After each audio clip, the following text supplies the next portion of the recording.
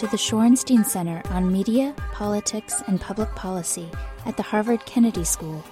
For more on events, news, and research, visit us at shorensteincenter.org.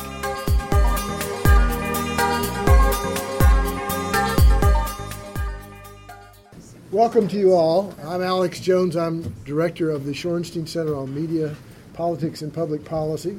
It is my great pleasure today to welcome Andy Revkin, colleague from the New York Times and one of the absolute top-tier voices on the issue of climate change and global warming, respected widely, controversial from time to time, including at the moment, but someone who has really devoted much of his career to doing frank and serious and thoughtful reporting, not what I would call reactionary reporting, but thoughtful, probing reporting. One of the things that he has said that has prompted controversy recently is basically he said it before, but he said it in the context of a new Showtime series, cautioning against the idea of making climate disasters the basis for pushing a climate change agenda. Not because it's not necessarily true, but because it's not necessarily true. The point is that it's a shaky way to make a policy debate point, and that point of view has prompted some pushback from the people who generally have been very much in sync with what Andy thinks about climate change in many respects. Yeah. The point is that he does not shrink from saying what he thinks. We're very glad to have him here. He is also going to sing at the end of this session. I should have brought my guitar. He has been for 20 years. He has. Harvard Square. Somebody's got to have one. That's true. Run out there. I could tweet for one right now. He sang with Pete Seeger and is a songwriter. So anyway, Andy, right. we're very glad to have you with us. Andy. Yeah, no, it's good to be here. And it has been a long, strange trip. This is my 31st year as a science writer. I grew up doing a lot of conventional, investigative, woe is me, shame on you kind of reporting on aspects of the environment that relate to humans. My first big prize-winning article, my first magazine story was won an Investigative Reporters and Editors Award in 1983. It was about paraquat, a weed killer that was killing people in weird circumstances, mostly in developing countries. So it had all those elements that we want in a story, which are things like the bad guy, companies that were irresponsibly letting this chemical out on the market and then not keeping track of how it's being used. It had a lot of woe is me elements, kids dying, drinking this brown liquid accidentally. And it had, I dug in and did I did the kind of reporting that would be a lot easier to do now with the internet, where I had to literally go country by country, finding a health minister and asking how many pesticide deaths there were, on the telephone. But it had all the characteristics of what we call a good investigative environmental or science story. But then by the mid '80s, that was '83. By the mid '80s, I started writing more and more about global warming.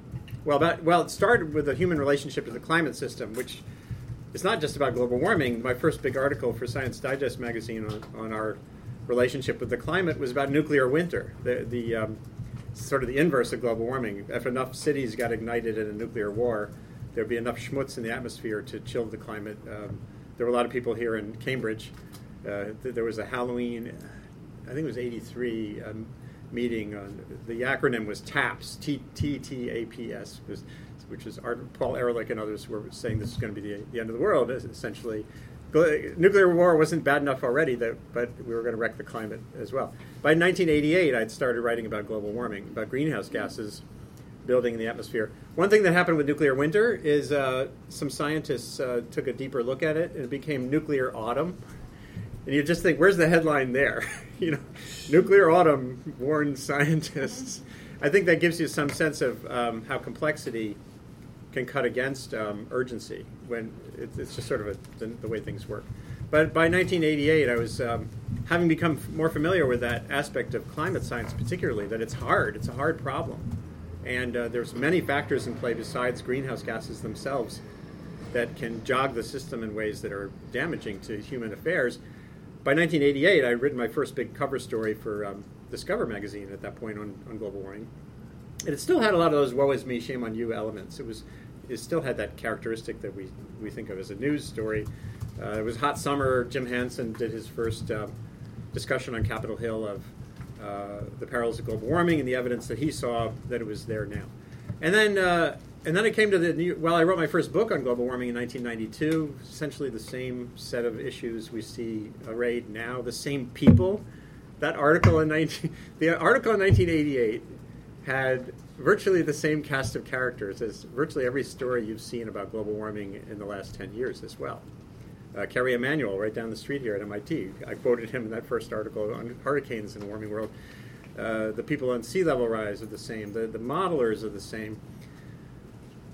And public attitudes are about the same. So here we are, fast forward from the early 90s to the early 2000s, whatever we are, and essentially the landscape hasn't changed. And you only realize that if you go back through time, kind of like the Retro Report series the New York Times has been doing with this video group, where they re-examine old stories and see what actually played out. Often things look more complicated in retrospect. The thing about climate change that I became aware of as a reporter is the complexity, both on the science end, what's going on in the atmosphere and the oceans is hard. So when someone says Sandy is us, or as some scientists even during the tornado outbreaks in the Midwest a couple of years ago said there's assuredly a global warming component there, when the science actually goes in the other direction on tornadoes. The warmer years we've had, the drier years we've been in a tornado drought, actually. So I recoil, and I have to start, now that I'm writing, my journalism shifted to the New York Times opinion side, 2010.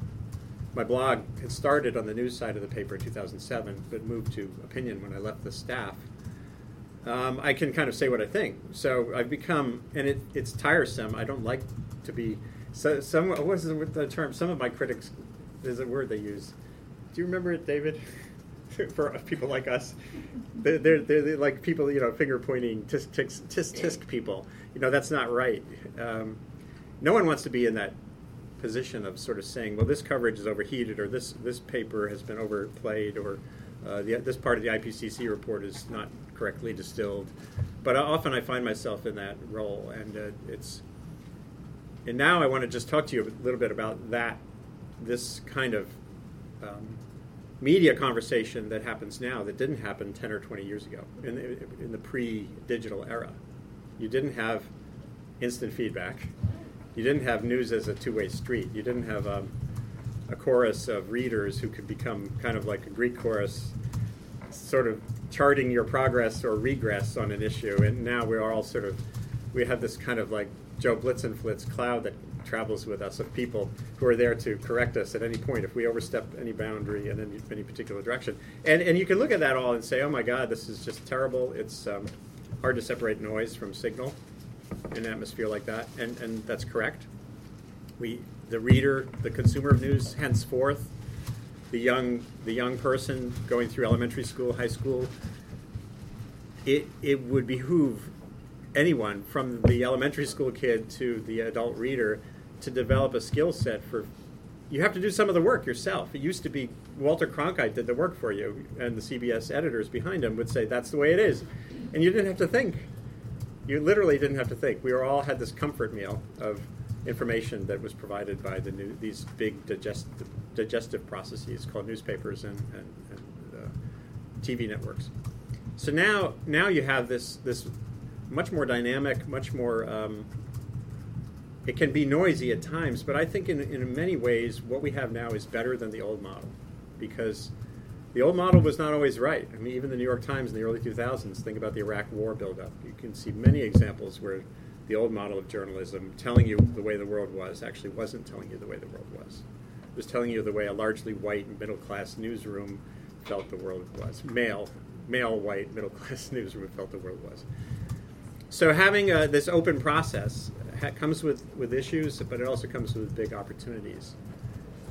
And what I shifted away from, when I shifted away from the New York Times staff in 2010, I joined the faculty at Pace University, and the title that I created for myself was Senior Fellow for Environmental Understanding, because it was from the mid-2000s on, I was digging in on this research on why we think and feel the way we do, and I realized that it was right, midlife, when you hit your 50s, your mid-50s, you start to think about legacy and, what do you want to do with the rest of your life, and that was a juncture for me where I could have stayed at the New York Times. They didn't want me to leave. I took a buyout because it made sense for me.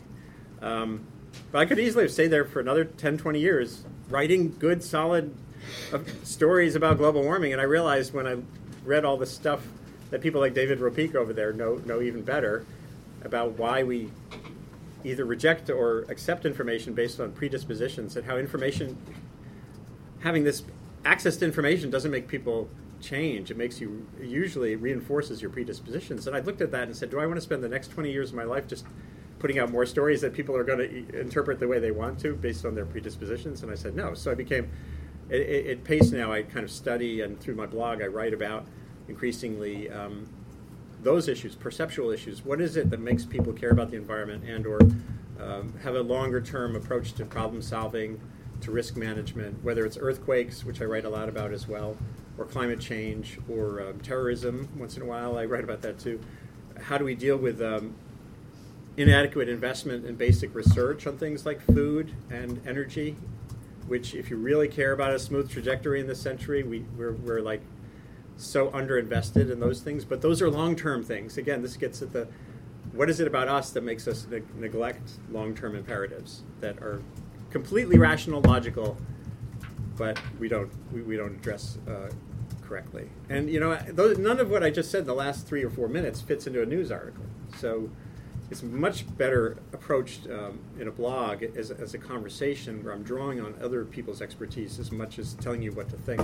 I'm also I'm a shitty columnist. Columnists are like, most people go to a columnist to reinforce predispositions, and maybe you'll read the opposition. Once in a while you'll read George Will just to refuel your animus. But mostly they're there to sort of distill, and they're there to be like an even friendlier Walter Cronkite. They're there to sort of give you a view of the world that fits with your view of the world.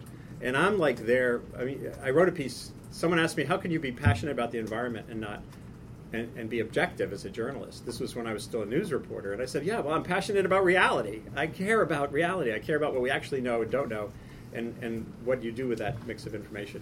So that's my form of activism in this kind of environment. But it makes me, again, not a great spokesman for a particular agenda, because most agendas in America particularly are driven from some edge position. No fracking, no nukes, no Keystone. And realities are always more complicated. So let me just pause for a minute and see if there's some questions, because I could easily talk too long. Well, if you're going to open it to questions, I want to ask the first one. Sure. That's my prerogative. And I want to know what my sense is, that people are stupider about the environment now than they were 20 years ago. That they have been confused by information, and people that thought things now think something else, or at least some of them do. When I was writing my first book about global warming, it was for the American Museum of Natural History, which was creating the first exhibit on global warming back in 1991. Came out in 1992. They did these surveys of museum goers, and the majority of people going through the museum thought that climate change was happening because the ozone layer was being depleted, letting more sunlight in to warm the world. Now, there are these complexities about chlorofluorocarbons. There is a relationship between ozone and climate, but they completely missed that it's about greenhouse gases. So the level of understanding at that time, and I don't think it's worse now. I think it's kind of the same. People are mostly disengaged. I could show you some graphs. Actually, I'll switch to it. I am going to open a PowerPoint just to show you a couple things that are relevant. People are not dumb.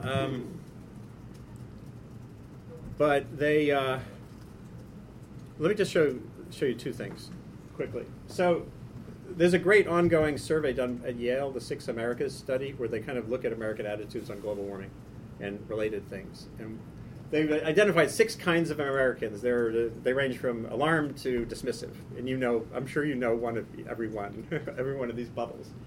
And so in 2009, in the run-up to the big cap and trade bill, it turned out that most Americans, even those who are really alarmed about global warming, kind of the Al Gore acolytes, were like meh on whether a cap and trade bill was the thing to solve the problem, which says a lot of things. It says maybe they never explained what cap and trade was.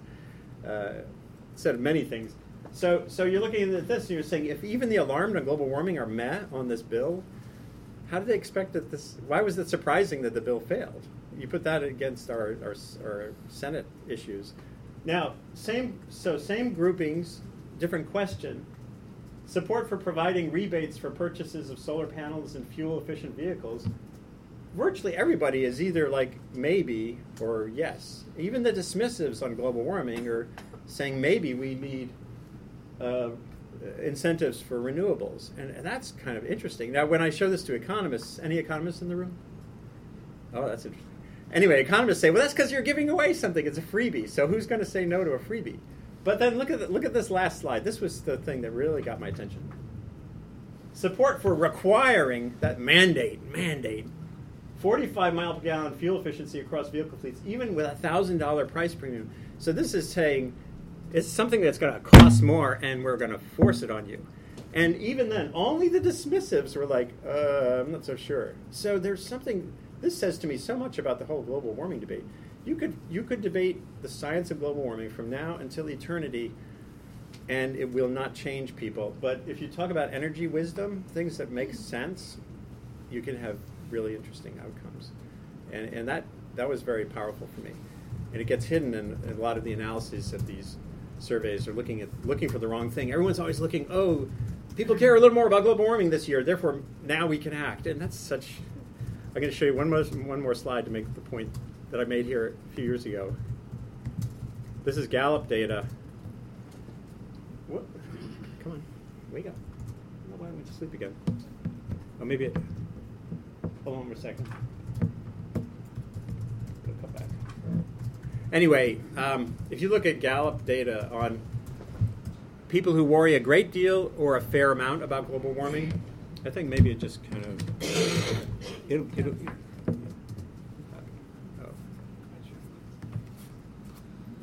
anyway, essentially it hasn't changed. There you go. There we go. Okay, let me just go back to the right slide here. It's coming. All right, 1989 to 2013, and basically 2014 just came out, and it's the same.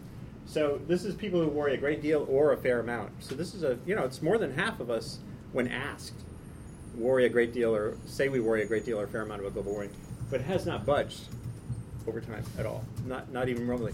And the most important survey question by far is when they ask randomly, what worries you? Question mark.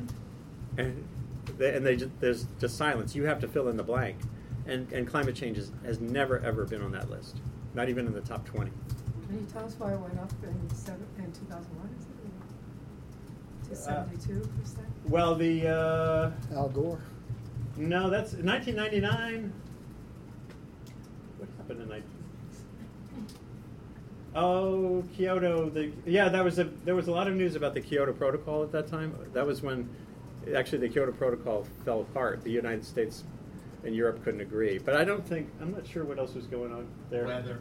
Yeah, basically the 90s was all smooth sailing. Energy prices were low. Oil prices were really low through the 90s. And all these issues were kind of... Oh, and Mount Pinatubo in 1992 cooled the climate for a while. So all that talk went away. So anyway, I'm sorry. That was a very long answer. So if you want people to be concerned about this in a responsible, effective way, if you want to persuade them, what do you do? Well, this gets at a question that David Revkin and I were just talking about earlier. And David would say, I think you don't worry about that so much. That the people who need to be motivated now are energy innovators, people who know how to grow, who want... I think there's... Let me rephrase myself. A lot of the urgency, the sense of urgency, has come from our failure to hit certain targets or I've been writing about this long enough to have seen these targets come and go. And right now, you see here these numbers. 350 is the big one, thanks to my friend Bill. 80 by 2050. So how many states have pledges that we're going to cut emissions of greenhouse gases 80% by 2050? 2 degrees, thou shalt not pass 2 degrees. None of those thresholds have any meaning in the sense that we don't know how to do that. We don't know that. In a world heading toward 9 billion people, that right now today has 2 billion people who have no access to reasonable energy choices. Today, who can't turn on a light. 600 million people in India were unaffected by the big blackout because they're not on the grid anyway. They're sitting in the dark anyway. So they need energy more than they need to worry about global warming. And they're going to get energy by whatever means is cheap now. The social cost of carbon arguments don't have any salience in places like that. When the social cost of not having electricity is so much more powerful. Well, these tipping points that we read about in various, scenarios, are they meaningful? They're putative. Tipping points. I did a long piece in the printed paper a few years back on this. Most of them are like possible, not even probable. We think they're out there because in the paleo record of climate, there's been big jogs in the climate system. But no one can identify when or where. The methane bomb in the Arctic is implausible. This idea that the Arctic is going to belch a giant climate-threatening pulse of methane, there's not science to support that in the near term at all. The destabilization of ocean currents in the Atlantic Ocean is less probable, the IPCC said, than they thought 10 years ago. And what about Boston being covered in water? Oh, sea level rise. Well, there, again, you should look at the story I wrote in 1988. I posted it online. If you want to find it, it's j.mp /REV 1988. And it's this 8,000 word story, and all the same questions about sea level were there now. It could be a couple feet by 2100. It could be a meter, or maybe a meter or two. But that is in the era. That's in the realm of. It's not even. You can't identify the thickness of that tail of probability, because we don't understand ice sheets, and we don't understand them any better than we did 20 years ago. Are you saying that the permafrost is not going to melt and that we're not going to... Oh, it is. The permafrost But you're is saying thawing. it's not going to be catastrophic? Is that what Correct. you're saying? At least, well, I can't tell you that. I can't say no, but I can't say I've seen an argument for yes that has any more plausibility than maybe. And when societies again are considering these imperatives for energy access against an argument like that's such a murky if, it doesn't really have any policy salience. Yeah, and then you. The advertising for this talk promised that you would give us some idea of tools and a toolkit. Yeah. So, well, let me go back. You know what? I'm hungry. Okay, tools. Yes, that's a good idea. I was going to present some actual slides. There are some great tools. I think one here. I'll go right here because this picture illustrates the depressing aspect of what we've been talking about. I took this picture at the end of the 2009 climate talks. There was a reporter, a TV journalist, who was just like, and anyone who's been involved in this stuff for even a few years feels like this. But then you see things like this. This is Scott DeLisi. He's a U.S. ambassador to Uganda. And his main interface with the people of Uganda now is Facebook. So think about the role of an American ambassador 10 years ago, which was to go to cocktail parties, to meet other people in gray suits, and maybe go on some safari. But he's on Twitter. He's just as active on Twitter. He represents a shift in how we relate to communities, globally, asynchronously, or synchronously through live Google Hangout, or through being an active voice on Facebook. It's a great thing to see. Inside Climate News won the Pulitzer Prize for its climate coverage last year. This is a privately, foundation-supported journalism enterprise that won the Pulitzer Prize for its coverage of oil pipeline problems in the Midwest. That says there's new models that can work. Now, whether they can sustain their funding, it's the same question we all face, even in conventional journalism world. How do we sustain funding? Scientists are breaking out of their role. I like being a science writer, but there's a lot of scientists who are communicating very effectively directly to the public now without the interface of a journalist. and the more of that, the better. Journalism is a shrinking wedge. I've said this 1,000 times. A shrinking wedge of a growing pie of ways to tell stories and communicate and share and shape ideas. So if you're just stuck in that wedge, you're still important, especially for investigative enterprise work, but it's a small part of the overall conversation. So when I see scientists, this was a classic case in 2009. This climate scientist was going to Siberia. He asked me if I wanted to come with him on this really cool project. I couldn't go. Thousands of dollars, too many bugs. Yeah, I go to the Arctic when it's cold. I don't like to go there when it's buggy. But then I said, well, you're going. You've got cameras. Record some audio from your students. Send me stuff. And I curated a piece for .earth. It wasn't conventional journalism. I wasn't in the field, but it was, and it wasn't a press release either. It was a curated description of science in the field. And that became a regular feature at the Times for a while called Scientist at Work. It evolved into a separate blog, which now I don't think is not running anymore. And then there are scientists like Richard Alley at Penn State.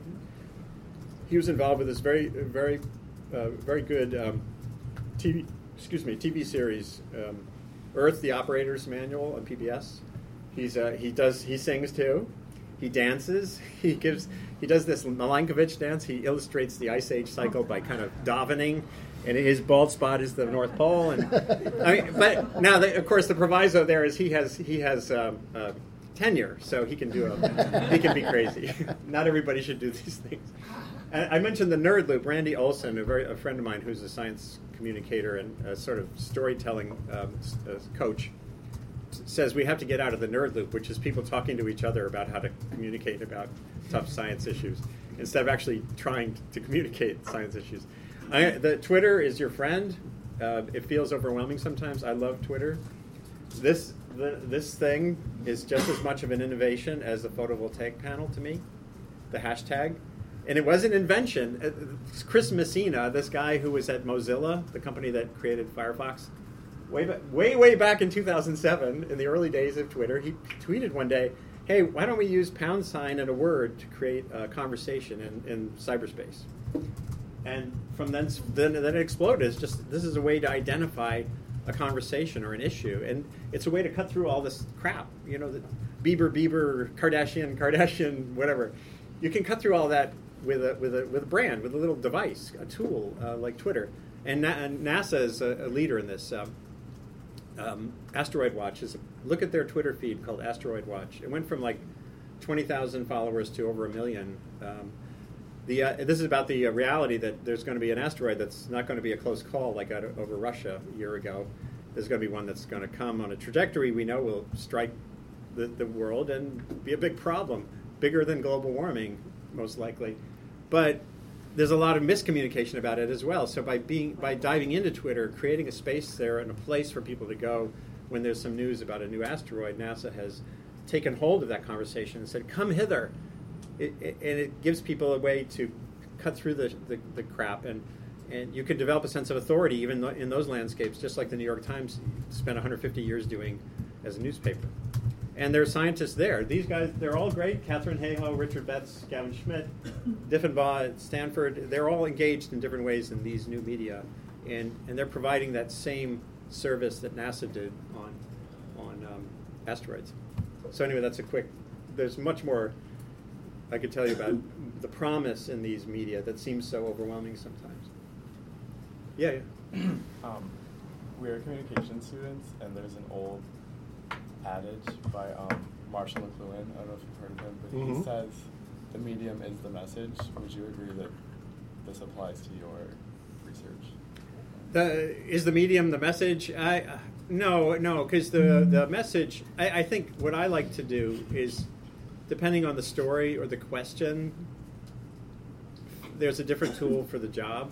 Like YouTube, a video is great for certain things. Twitter is a great way to engage people in a conversation across space and time. A hashtag, there's some examples of hashtags. Every week, actually you guys should check this out, #WJChat, so #WJCHAT. Every Wednesday evening there's a live conversation around that by web journalists. It's basically the frontier of online communication, web journalism. And that, the medium is the message doesn't have any meaning to me in a sense that that I'm a fan of whatever medium is right for the message. And I'll give you one example. Whoops, I'm just going to go here. So, like, I could tell you the volume of the atmosphere. You know, the atmosphere has a volume. It's actually not a hard number to figure out if you're smart. I'm not going to actually figure it out, but I can find it. And it's some number of million cubic kilometers. But then Adam Neiman, this illustrator in England, science illustrator, used this way to show the volume of the atmosphere a few years ago. And I think it says so much more than a number. I mean, and actually, he's done others. I don't have them in this particular presentation on the volume of the world's liquid water, which is sort of, if you put it over America, it's kind of like from Chicago, a ball that sits from Chicago toward Boston. And then, but if you ask how much of that is fresh water, that ball is so small you can hardly see it. So it's a way to sort of have a new conversation about water when using a different way of looking at the question. So that's how I would answer that. Is it a redirect or misdirection? Yeah. To talk about catastrophe, you can't depend upon apocalypse. I saw Justin Willis speak at the Knight Foundation Fellows at MIT a few months before the New York Times eliminated the New York Times. And he was talking about what he had done, which was looking at the science of climate change and trying to explain that out of it. And then he said, my next project is going to be looking at solutions. And as far as I know, that never happened. Yeah. And I did a project for a business book in the 90s, talking to science fiction writers about positive visions of the future. And they couldn't tell me about the positive visions of the future. And I also am involved with people who are doing a lot of work around soil carbon and sequestration, and savory holistic management. That's not even part of the discussion here at MIT or Harvard in relationship to climate change, nor is ecological design, such as the Todd has done. So why is it we find it so difficult to get out of catastrophism, scaring ourselves with a zombie apocalypse or any other apocalypse coming down the pike, rather than thinking about the solutions that are available that are fairly cheap and easy, like eliminating black carbon and raising the standard of living for those automobile billion, the example of Grameen Shakti in Bangladesh, which is on track to do 5 million. Well, you made two really important points. Kim Stanley Robinson, that's one of the people that I talked to. But he's done these epic. He does it. What does he call them? Space soap operas or something. He's tried to do these positive pieces. He's one of the only people who's done kind of non-apocalyptic science fiction, and it's a harder sell. You know, this gets at the whole issue of journalism too. You know, we always focus on the downside. We did a series in 2005 and 2006 at the Times called The Energy Challenge that was all about solutions, everything you can imagine, from how to get more efficiency to revolutionary designs and solar panels to blah, blah, blah. It was thousands of words, but it was mostly not on the front page because there's no woe is me element to it. And we have a problem with that. And that's one reason, by the way, I left journalism. At Pace, I'm trying to work with my students. We do these films each spring. We travel somewhere and do a film about a sustainable resource management question. The first one we did was on shrimp farming in Belize, and it was on a woman who had spent 20 years working on a low-impact model for shrimp farming, where you don't let the water flow out into the mangroves and you ruin the reef, and you reuse the water, and you don't use antibiotics, and you build this beautiful broth of weird stuff that the shrimp eat. And so we're trying to fill that gap. But of course, it's gotten thousands of views, but it's not on the nightly news and there are important stories to tell about the terrible side of shrimp farming. And there was actually that same year another student group at University of British Columbia did a really good video package on shrimp farming in Southeast Asia and all the problems. So you got to do both. And how do we shift our norms? Whether it's in the media, is it our job? Is it the media's job actually to how much of us, what we do is about education, about public service versus telling the news is an ongoing debate in newsrooms anyway.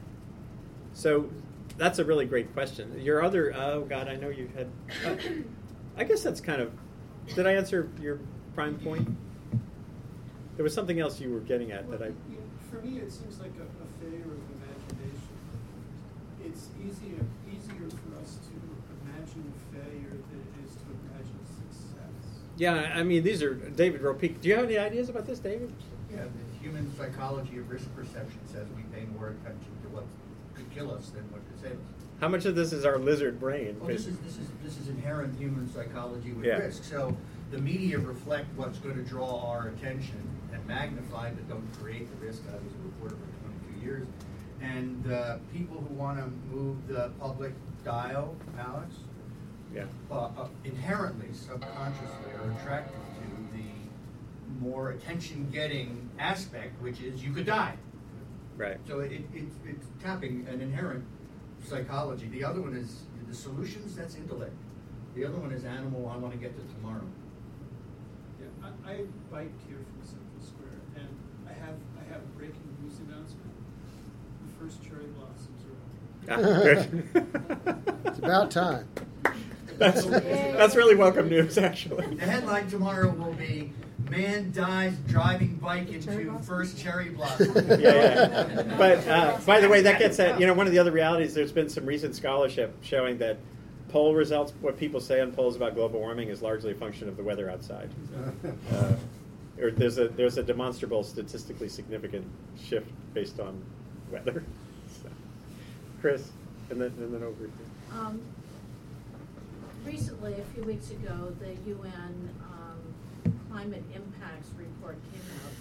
It did actually get more attention than some people think in a global sense, with a report that was in essence kind of doing what you do, connecting the dots about, you emphasize 9 billion people, and this was saying, look, climate change is not out there, it is something that is involved in poverty, hunger, conflict, the big problems facing the world. So it actually attracted a lot of attention by giving a message that is, it wasn't separating the climate message, but kind of connecting it to what people think about. So what was your impression of that report? And again, it had the necessary frightening aspects, because actually some of these things are happening and are frightening. Yeah, well, it was good. It was an accurate portrayal of the science for the most part, as far as I could tell. I dug in pretty deeply. But is it going to change things? Again, the thing that it did spell out that the last one in 2007 didn't spell out so well is that there are many factors in play at the same time. That human vulnerability to the impacts of bad climate outcomes like floods, droughts, hurricanes, tornadoes, you name it. The vulnerability of humans to those things is much more a function of changing patterns of development and where we live and how we live than it is to changes in the climate. And this report did, like the extremes report from the IPCC a couple of years earlier, it did a good job of laying that out, along with what we know about most of what it said about the perception. It says there's a measurable impact of climate change on all continents now. Absolutely. But how policy relevant is that change? And then projections? It's the projections that matter most. Everything that's happening right now is totally manageable and still mostly a function of human exposure to hazard. The Typhoon Haiyan in the Philippines, I did a piece, I'm just kind of rebooting here, so I can't show you readily right now. But the city that was so badly affected had a tripled population in the last 40 years. And as Seth Borenstein effectively reported for the AP, most of the people there who had moved in were poor and living in shabby on floodplains, because where do poor people live? They live where no one else wants to live, the places like floodplains. So they were sitting ducks, but the exposure to hazard, the scope of that loss was a function of human change, not climate change. And this report does reflect that. So that makes it, it's not like it says, okay, here's the latest report in climate science, therefore it's more urgent than ever to decarbonize our energy system.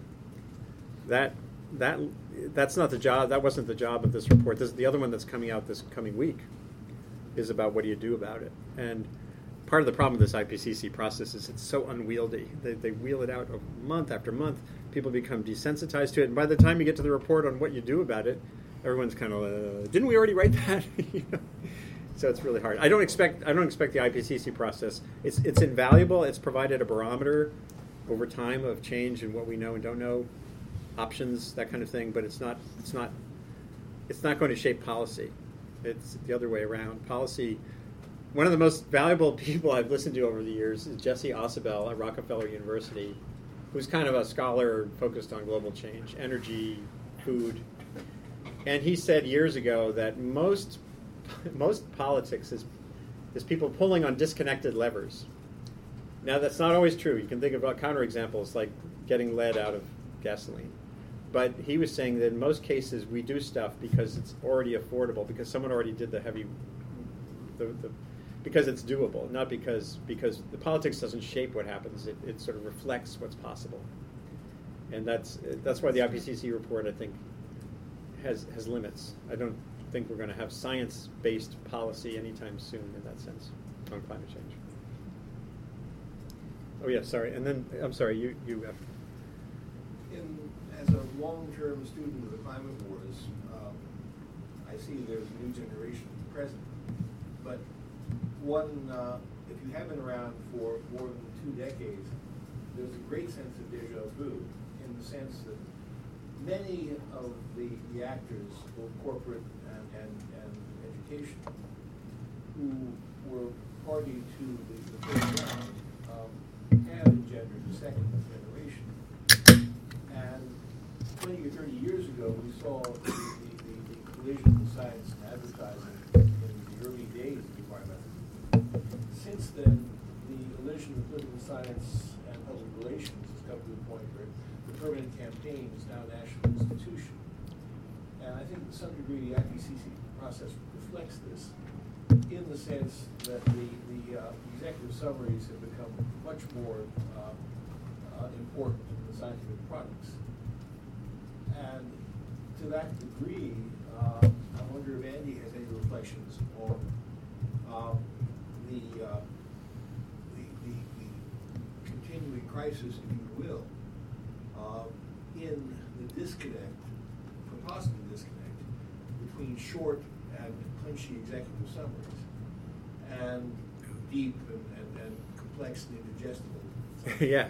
Well, I wrote, the IPCC took a lot of heat a couple of years ago after the 2007 report there were a few mistakes. That wasn't the main issue. There were bigger structural issues with how they write their reports that were seriously examined by the government of the Netherlands, and there were the Inter-Academy Council.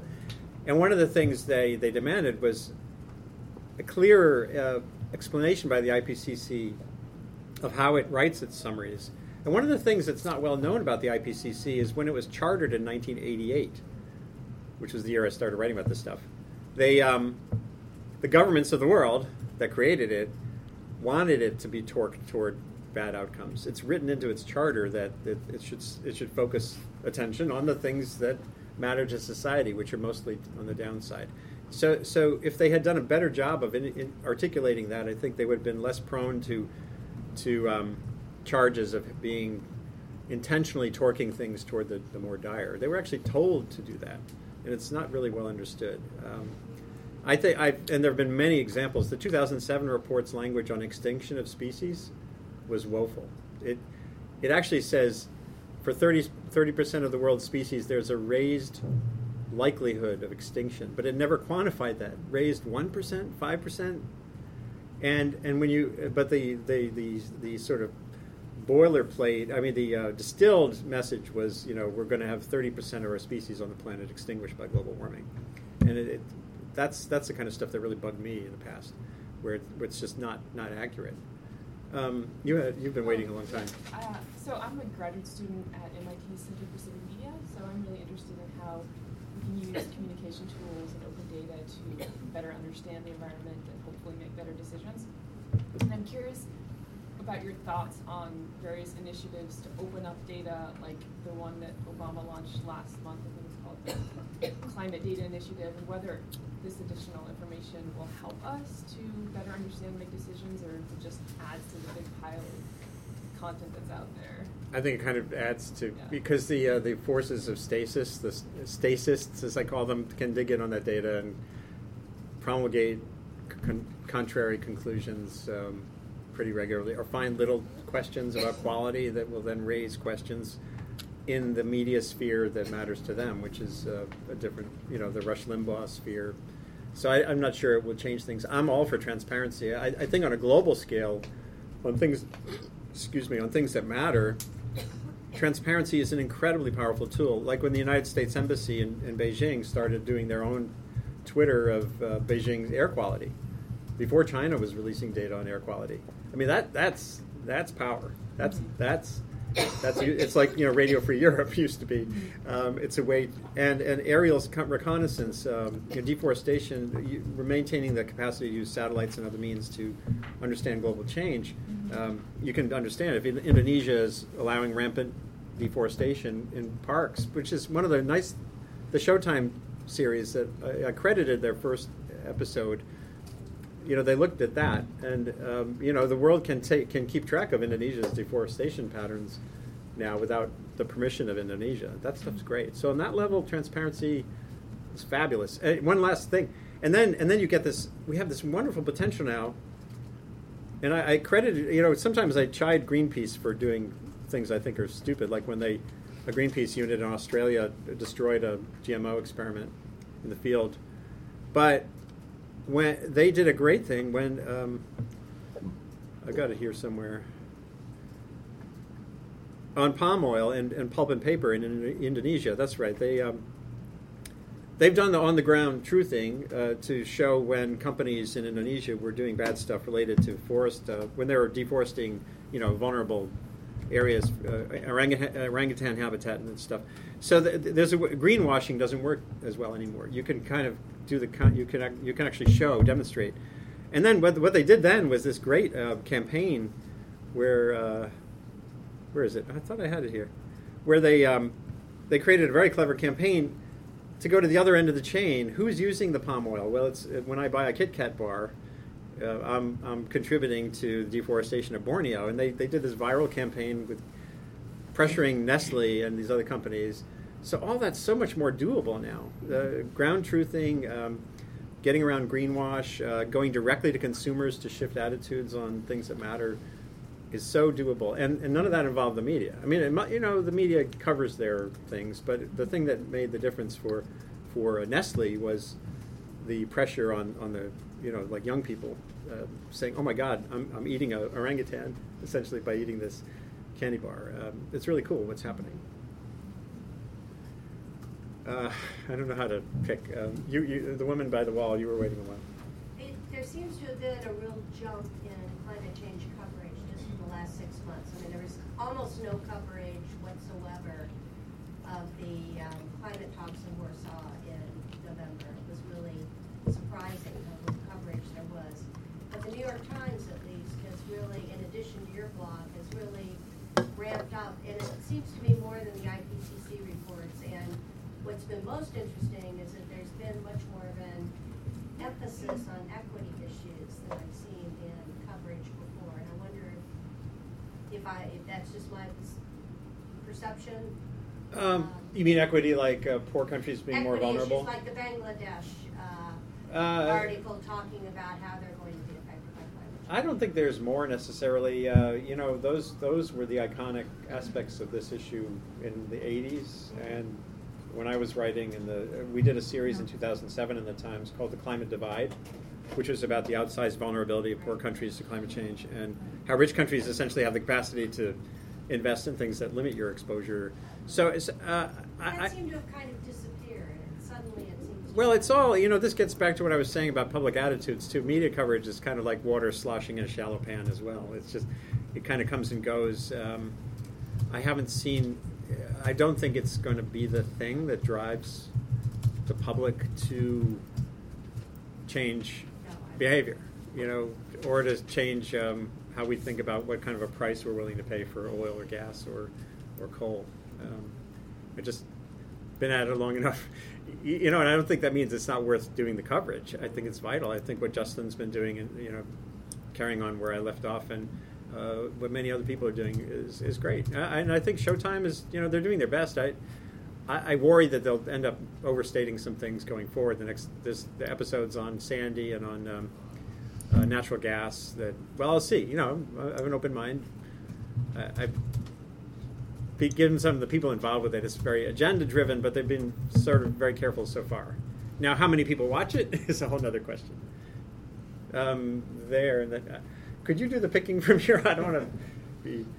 I have a question about language that seems to address climate change. So I work with the Planning Commission in Pakistan. Yeah. And one of the things that we faced a problem with was that there's a river between Amritsar and Lahore, and neither of the cities were willing to build water purification plants despite increasing water levels. And the argument was that if Amritsar spent the money doing it, it would help Pakistan, and if Pakistan spent it, it would help India because the river then turns on India. Yeah. Now, this became a national issue simply because of the countries involved, they're Pakistan and India, with a strong rivalry. But I was thinking that the language that was used by policymakers was one of security and scarcity. The language used by the people in the cities opposing this project was one of historical animosity towards the other country, emotional reasons. So do you think the language that's used to address could be changed? And secondly, even though climate change is a very global issue, affects everyone, but to actually have an impact, reducing the scale at which we talk about it might be more effective. Yeah, I think that gets back to what I was saying earlier about if the conversation is about energy, smart energy choices, and or if the conversation is about reducing vulnerability to climate hazards, you can build a lot of consensus that won't be there on global warming. I'll give you one quick example. Flood insurance for people living in areas that are vulnerable, that are fundamentally not sustainable. 2 years ago, Congress did the right thing, the Biggers Waters Act, whatever. And a lot of libertarians who want limited regulation, limited government spending, hate subsidized flood insurance. A lot of my friends who are really worried about sea level rise hate the idea that we're subsidizing having people still living in harm's way. But if you build a conversation around global warming on the need to have a regulatory sort of high price on carbon, blah, blah, blah, all those libertarians are going to go away. So why not at least engage on the issues like energy efficiency and not subsidizing stupidity. But of course, what we've done, it hasn't helped because they just repealed most of the aspects of that bill because people, lo and behold, realized it was actually going to cost a lot of money to live in harm's way instead of when the government's not paying the bill. So it's challenging. Yes. Right here. I have a question about journalists who are, instead of using words, which is, we just had that last question, very politicized, or just reporting the numbers, using direct data visualizations, like journalists who have skills in graphics and are able to like the Guardian data blog and a lot of the interactives they have.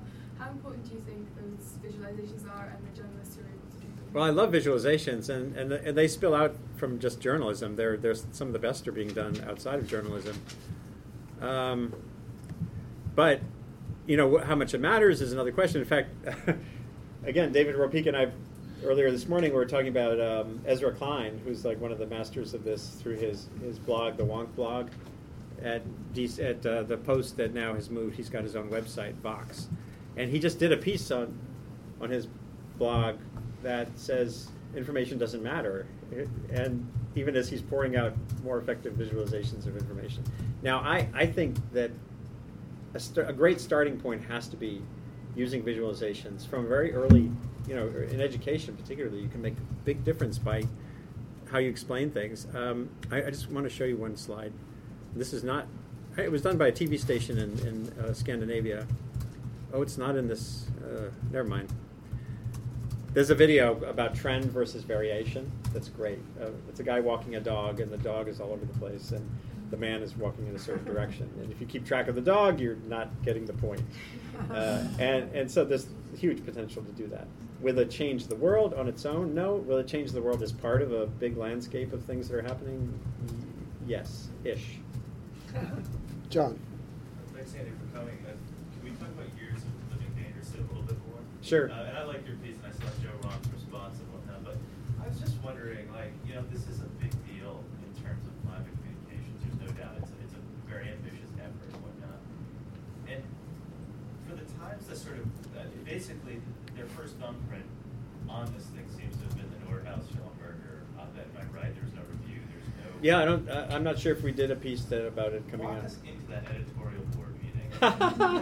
why do they lead with that? I mean, and I respect Nordhaus and Schellenberger, and I understand where they're coming from, and some of the climate communications research definitely calls into question some of the techniques, but we haven't even seen it yet. I know. It just seems a little unfortunate. Times gets a lot of heat for.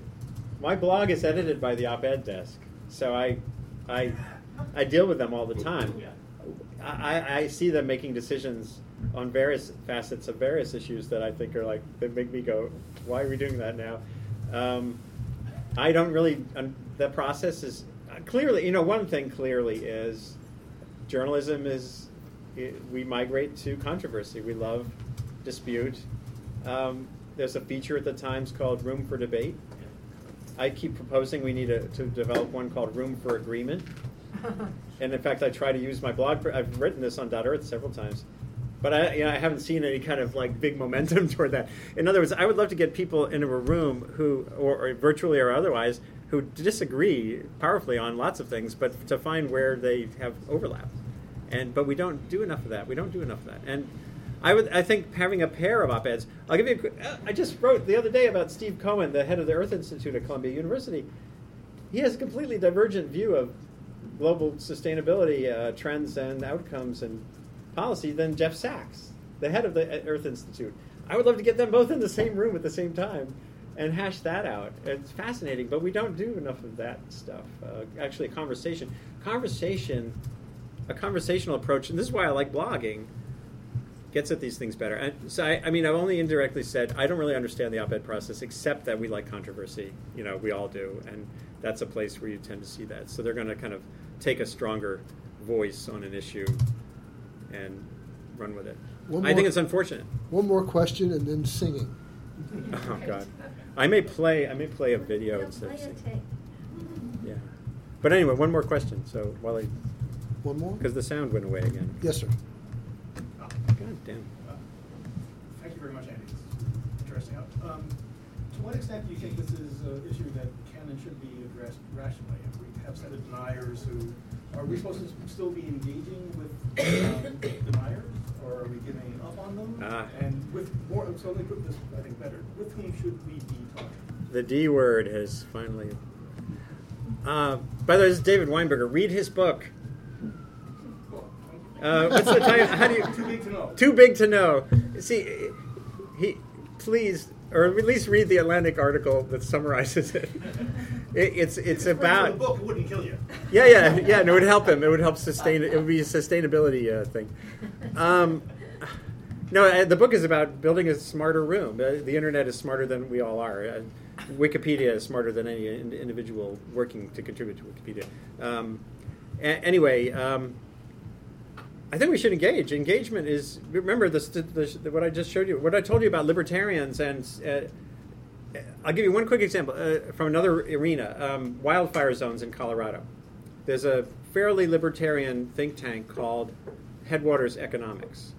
They came out with a 10-point plan to reduce U.S. vulnerability to wildfire losses in the West. And it's all about subsidies. One of their points was everyone in this room who pays taxes, we encourage people to build in red zones of Colorado where we know there will be wildfires, with or without global warming. And we encourage that because we subsidize second mortgages on second houses. So why in the world should there be a tax deduction, a federal tax deduction for a mortgage on a second house that's being built in a red zone? Tell me that.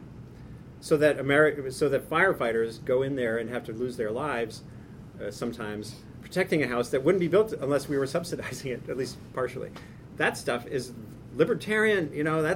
I can tell you a lot of people I know who hate Al Gore's view of global warming who would embrace that right now. And that's why, and I actually don't use the word denier, even though there are people who are professional deniers, dissemblers, because it's a dividing term. It's a term that, and when you really say deny what, when you ask deny what, then it gets complicated in a hurry. deny how dangerous global warming is, deny that it's actually happening, deny that greenhouse gases function, that physics works.